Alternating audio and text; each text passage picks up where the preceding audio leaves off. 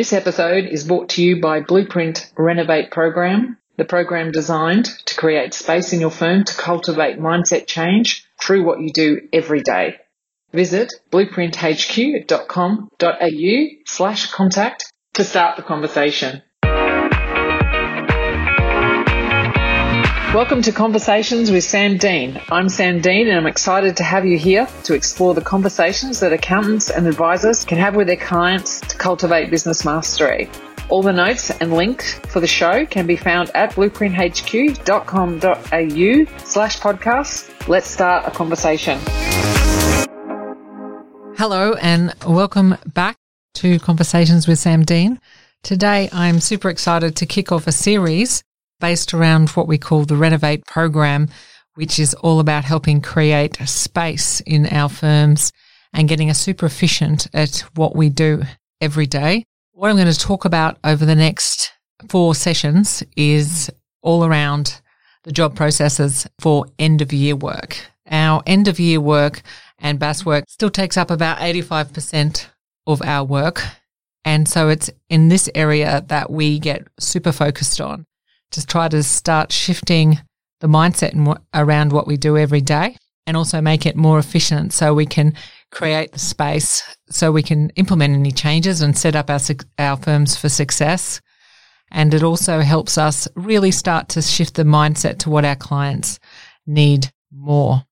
So the first stage of it is around setting up success for the job and for our clients. So we do this, and the purpose of this stage is actually to set the job up for success from a planning perspective in 2 folds, from actually looking at how we can actually make the job more efficient, and then also how we can get all the client information in and ensure that we have everything that we can actually start the job. And also in this stage, we really start looking at implementing a planning mindset. Now, the planning mindset is one of our key elements into moving to the more proactive mindset that we require going forward. And it's such a big element of this, in that we're expected to go later on and plan for our clients around budgeting or even tax planning and everything, but we really haven't developed the muscle, if you like, for planning. So how we do that is that we started with what you do every day and start it with the jobs. So I'm going to talk more about the planning mindset.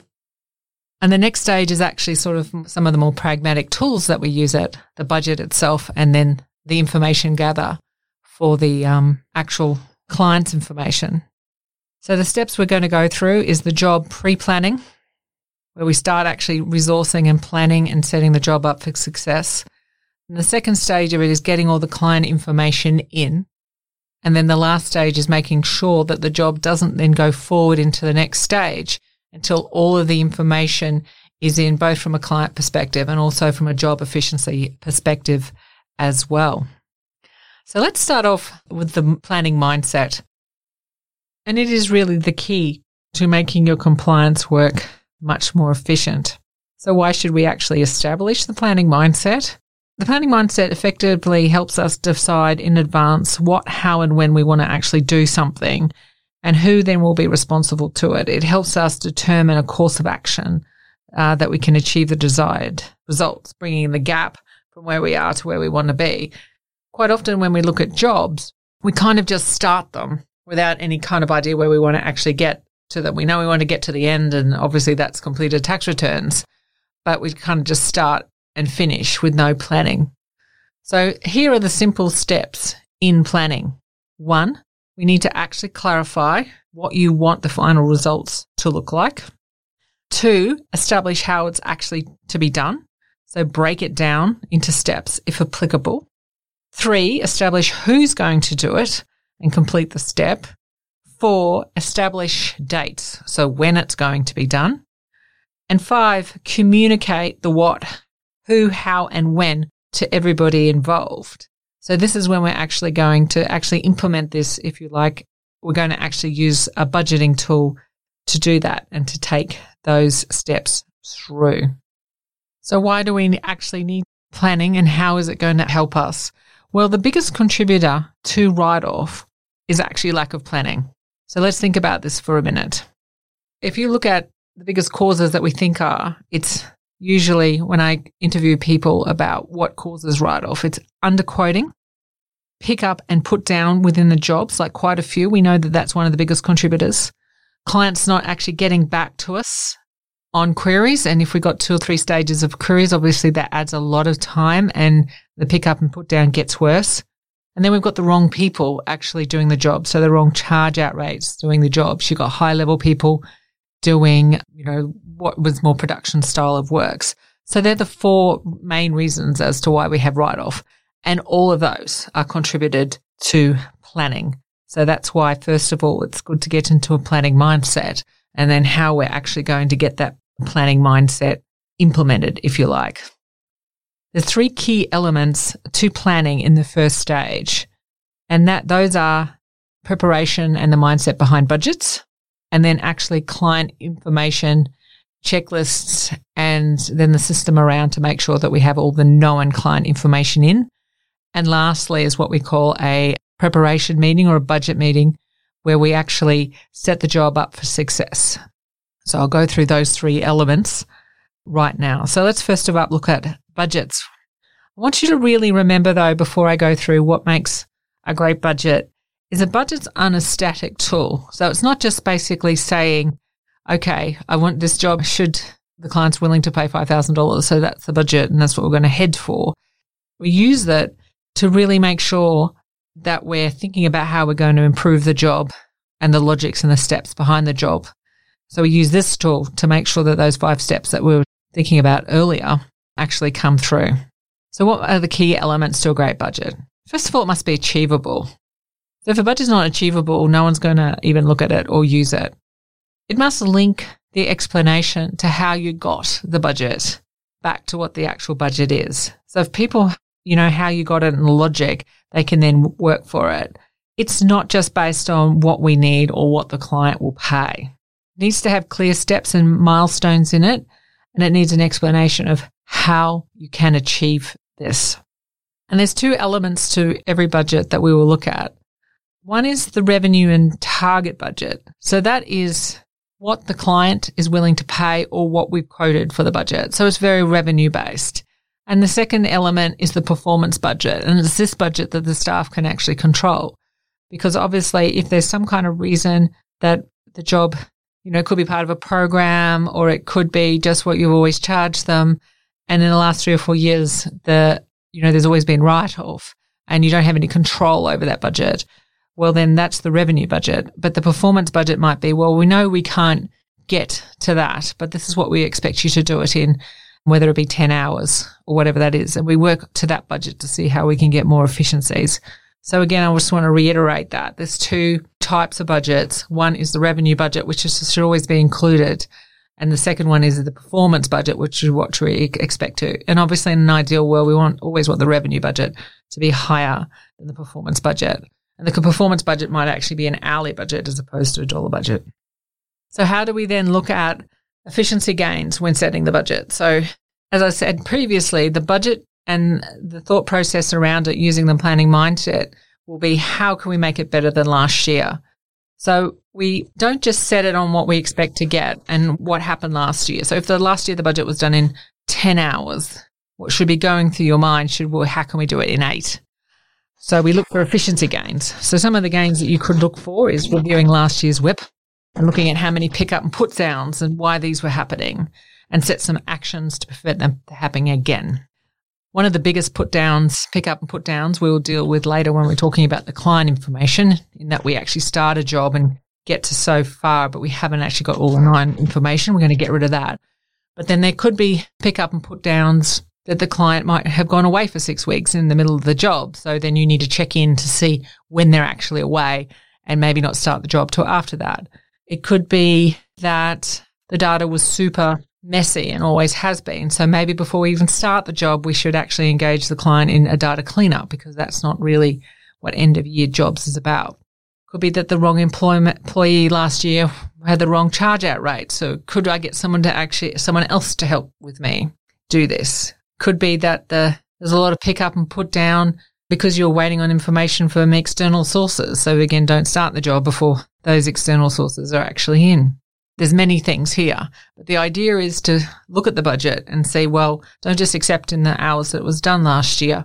Say, how can I make it better? And how can I actually educate myself on how you're getting better? So the next key steps in a great budget is clear milestones and targets. So we know that approximately 65% of the job and the budget of the job is in the production process. And if you look across to the PDF, if you have it in front of you, the job workflow, getting right up to financial statements before we get sort of the strategy stuff, about 65% of the work is done up to that point. Really good firms who are super efficient usually budget about 6 to 10% of the time into the first stage of the job, which is around actually budgeting and setting the job up for success. So if you spend more time at the beginning of the job, you will get better, obviously, results during the job as well. The next element to the planning process is the client information gather. There's 2 stages to this. The first one is to initially go through last year's data and use some kind of client checklist to then make sure that all the information that they had last year that they needed to prepare the end of year work is actually in. And the second stage of this, we'll drill down a little bit more in the pre-brief meeting in step 3, is to actually make sure that we have all the information from the partners or the main client relationships people in the job as well. So to actually go through and review whatever your document management filing systems is, any tax planning notes, so that you're all over it before you start the job and that you have had that memory, dump from the partners so that, if there's something that's missing and is crucial that may not have been in the previous years. But the first one's quite simple and start with an information gather checklist. And I am not talking about these long, involved 3 or 4 pages standardized things. Those ones are very good for when you're looking at new clients and you want to actually know if you've got everything. But we have to standardize our lists and personalize them to the client themselves. And we can actually, if we spend the time going through it and making sure that all the information's in before we start the job, then actually requesting what's missing from the client before we actually start the job, it is crucial.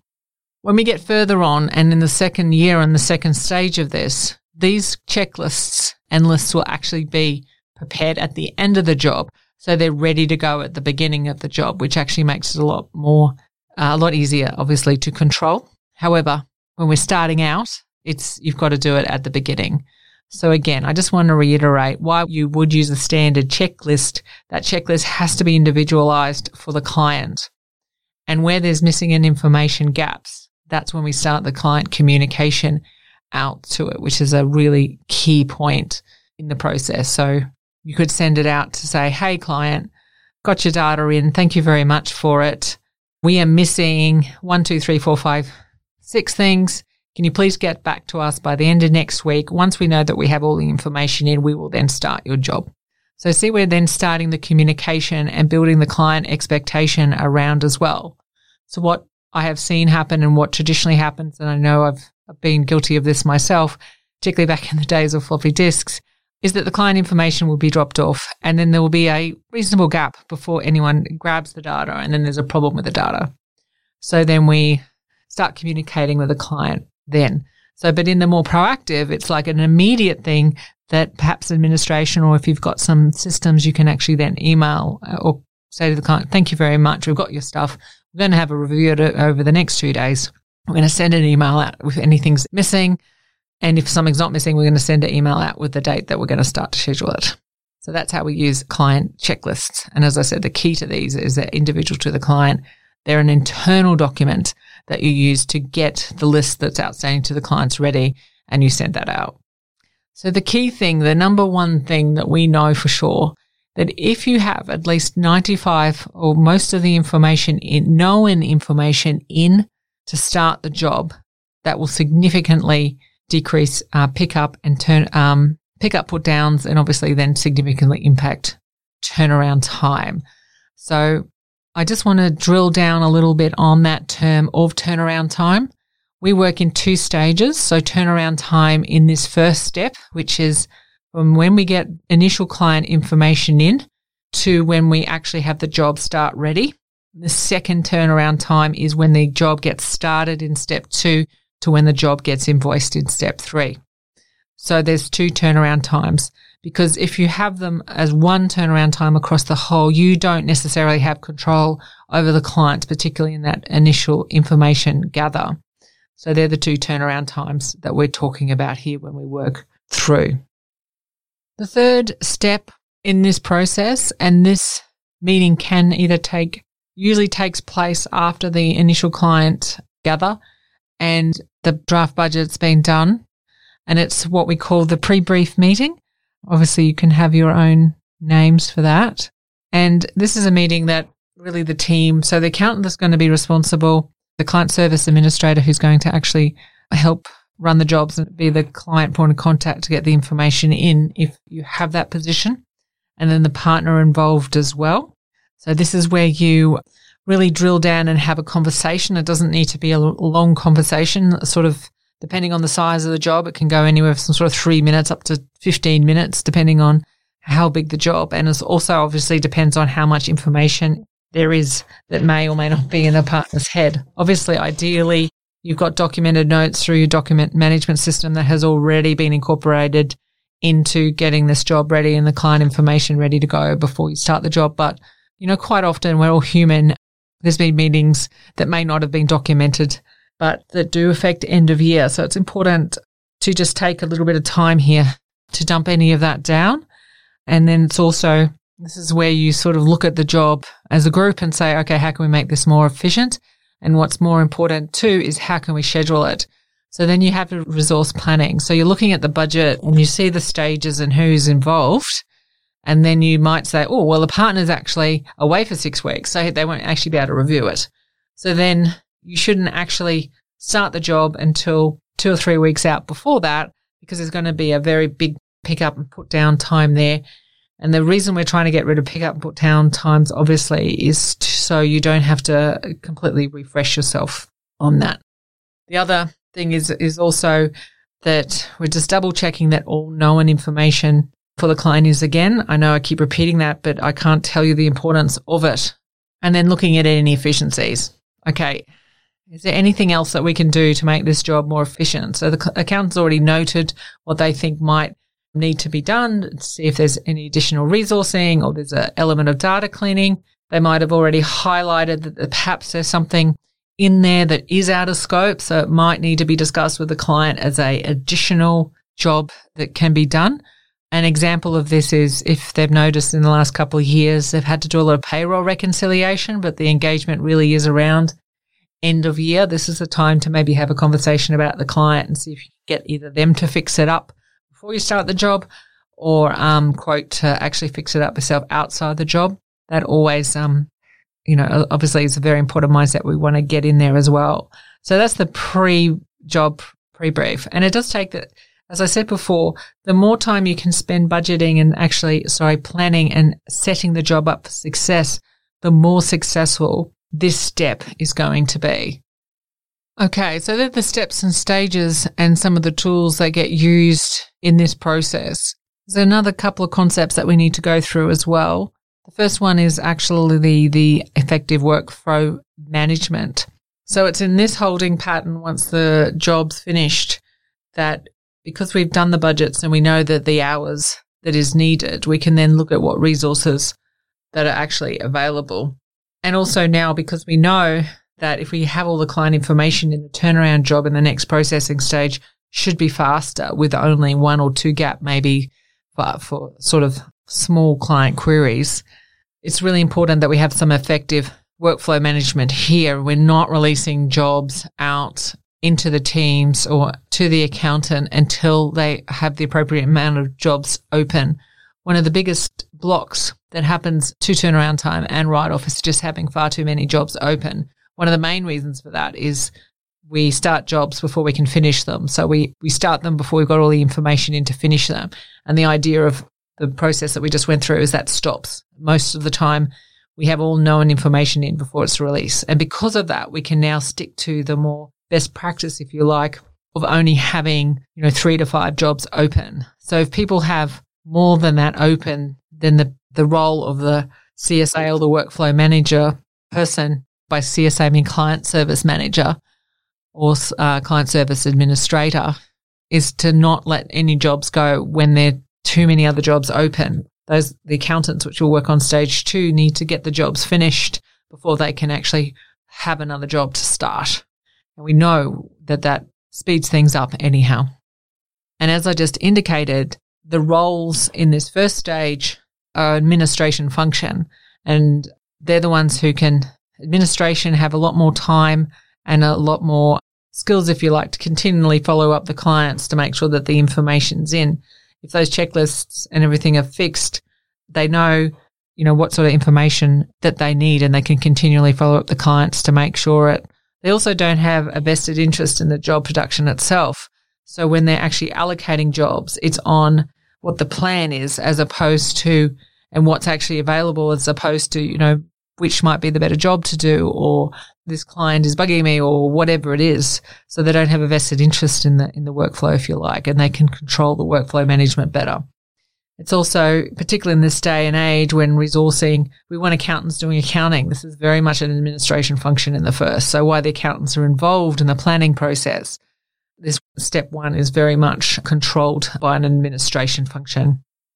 The one other thing for this section is obviously to start thinking about what numbers and how we're actually measuring this, particularly around workflow.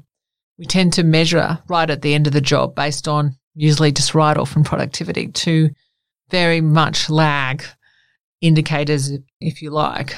The closer one, obviously, that we should be able to start measuring is turnaround time. As I mentioned, there's 2 types of turnaround time, and this one is information into job start, and then the next step is, job start to invoice and job completion. So they're really good things to measure. It's still a bit of a lag, but it's not as lag as productivity and write-off. We can control it better on the way through than we can those other 2. But there's other things you might think of about, and that's how many jobs are open or how long is it taking us to actually get the client information in. The ultimate goal here is to actually get client information in, get the client to gather information in way before we are actually triggering that. So we're actually starting the job by asking the client for the information, sending out their predetermined checklists to them, and then we're controlling when the actual client comes in. But the first stage is obviously, we're at a stage, we're not nearly there yet. We're making sure that we have all the client information in at this stage. And then we're setting the job up for success. So we have all the client information in. We know how to execute it. We know we have the resources ready to go with it. And we're ready for the next stage, which is job processing. I want to leave off this session with a few tips and tricks and challenges that you may come across as you kind of explore this within your firm, or even if you're an employee, just approach the next couple of jobs. When you get a job, start with thinking, do I have all the information in? Do I have everything that I know I need to have before I start this job? And the second element of it is, how did it go last year? How long did it take? Who did it and when? And how can I possibly make that better? And what's a few little things that I could do to make it faster? If you just even simply ask you those 2 questions, even before you get into a more formal routine that I outlined in the earlier part of the podcast, you will improve your daily job production. Some of the challenges you will have is, obviously, I need to start the job. I don't have any work. So I know that I've only got the Xero file, but I don't have anything else. I'm just going to go and produce it. I see this also happening a lot when there's outsourcers involved, or we've got to keep them busy. We've got to keep our graduate busy or our outsourcers busy. But we know that they might go and spend 2 or 3 hours and there's so much missing. Then it takes all that time to get back. They've got to go and spend another hour or 2 when they pick the job up again, later on. So you're kind of doubling your time before you even start the job. So please take my word for this now. It is much better to actually sit and maybe do something else or do planning or write some processes and stuff than just start a job for the sake of starting a job, because it's pick up and put down that's the problem. Another tip and trick here is to hang tight. You do need to spend that time at the beginning of the job planning. It's all in the planning, because then you can actually foresee any problems and get them out of the way before you even start. And remember, the checklists and the budgets aren't static documents. It's the thought processes that go around them that's super important. It's the mindset and the attitude that we need to change with them in setting the job success up. So don't just fill them out like a form. Actually think about what you're doing and the thought processes that's actually going into them. So this is the first one of the stages in our Renovate program, and I think one of the key stages, particularly around the planning.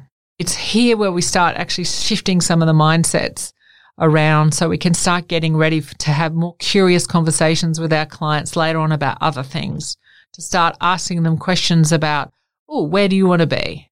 As we are asking ourselves questions on where we want to be with these jobs.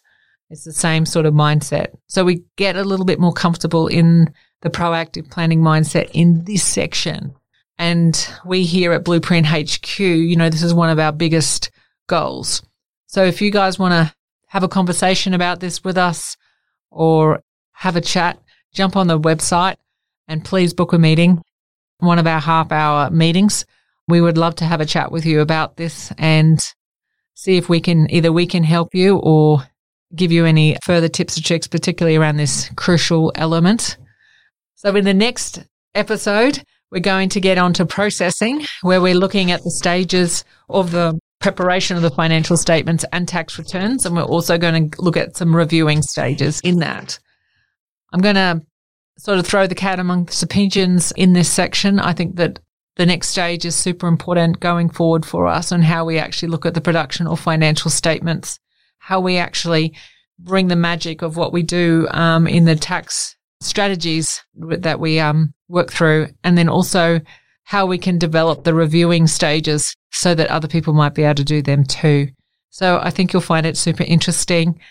Talk to you next week. Remember, continue the conversation and be brave. Thank you so much for listening. I hope you enjoyed that conversation. To check out more information on all things Sam Dean and Blueprint, go to the website blueprinthq.com.au. And remember, continue the conversation and be brave. See you next time.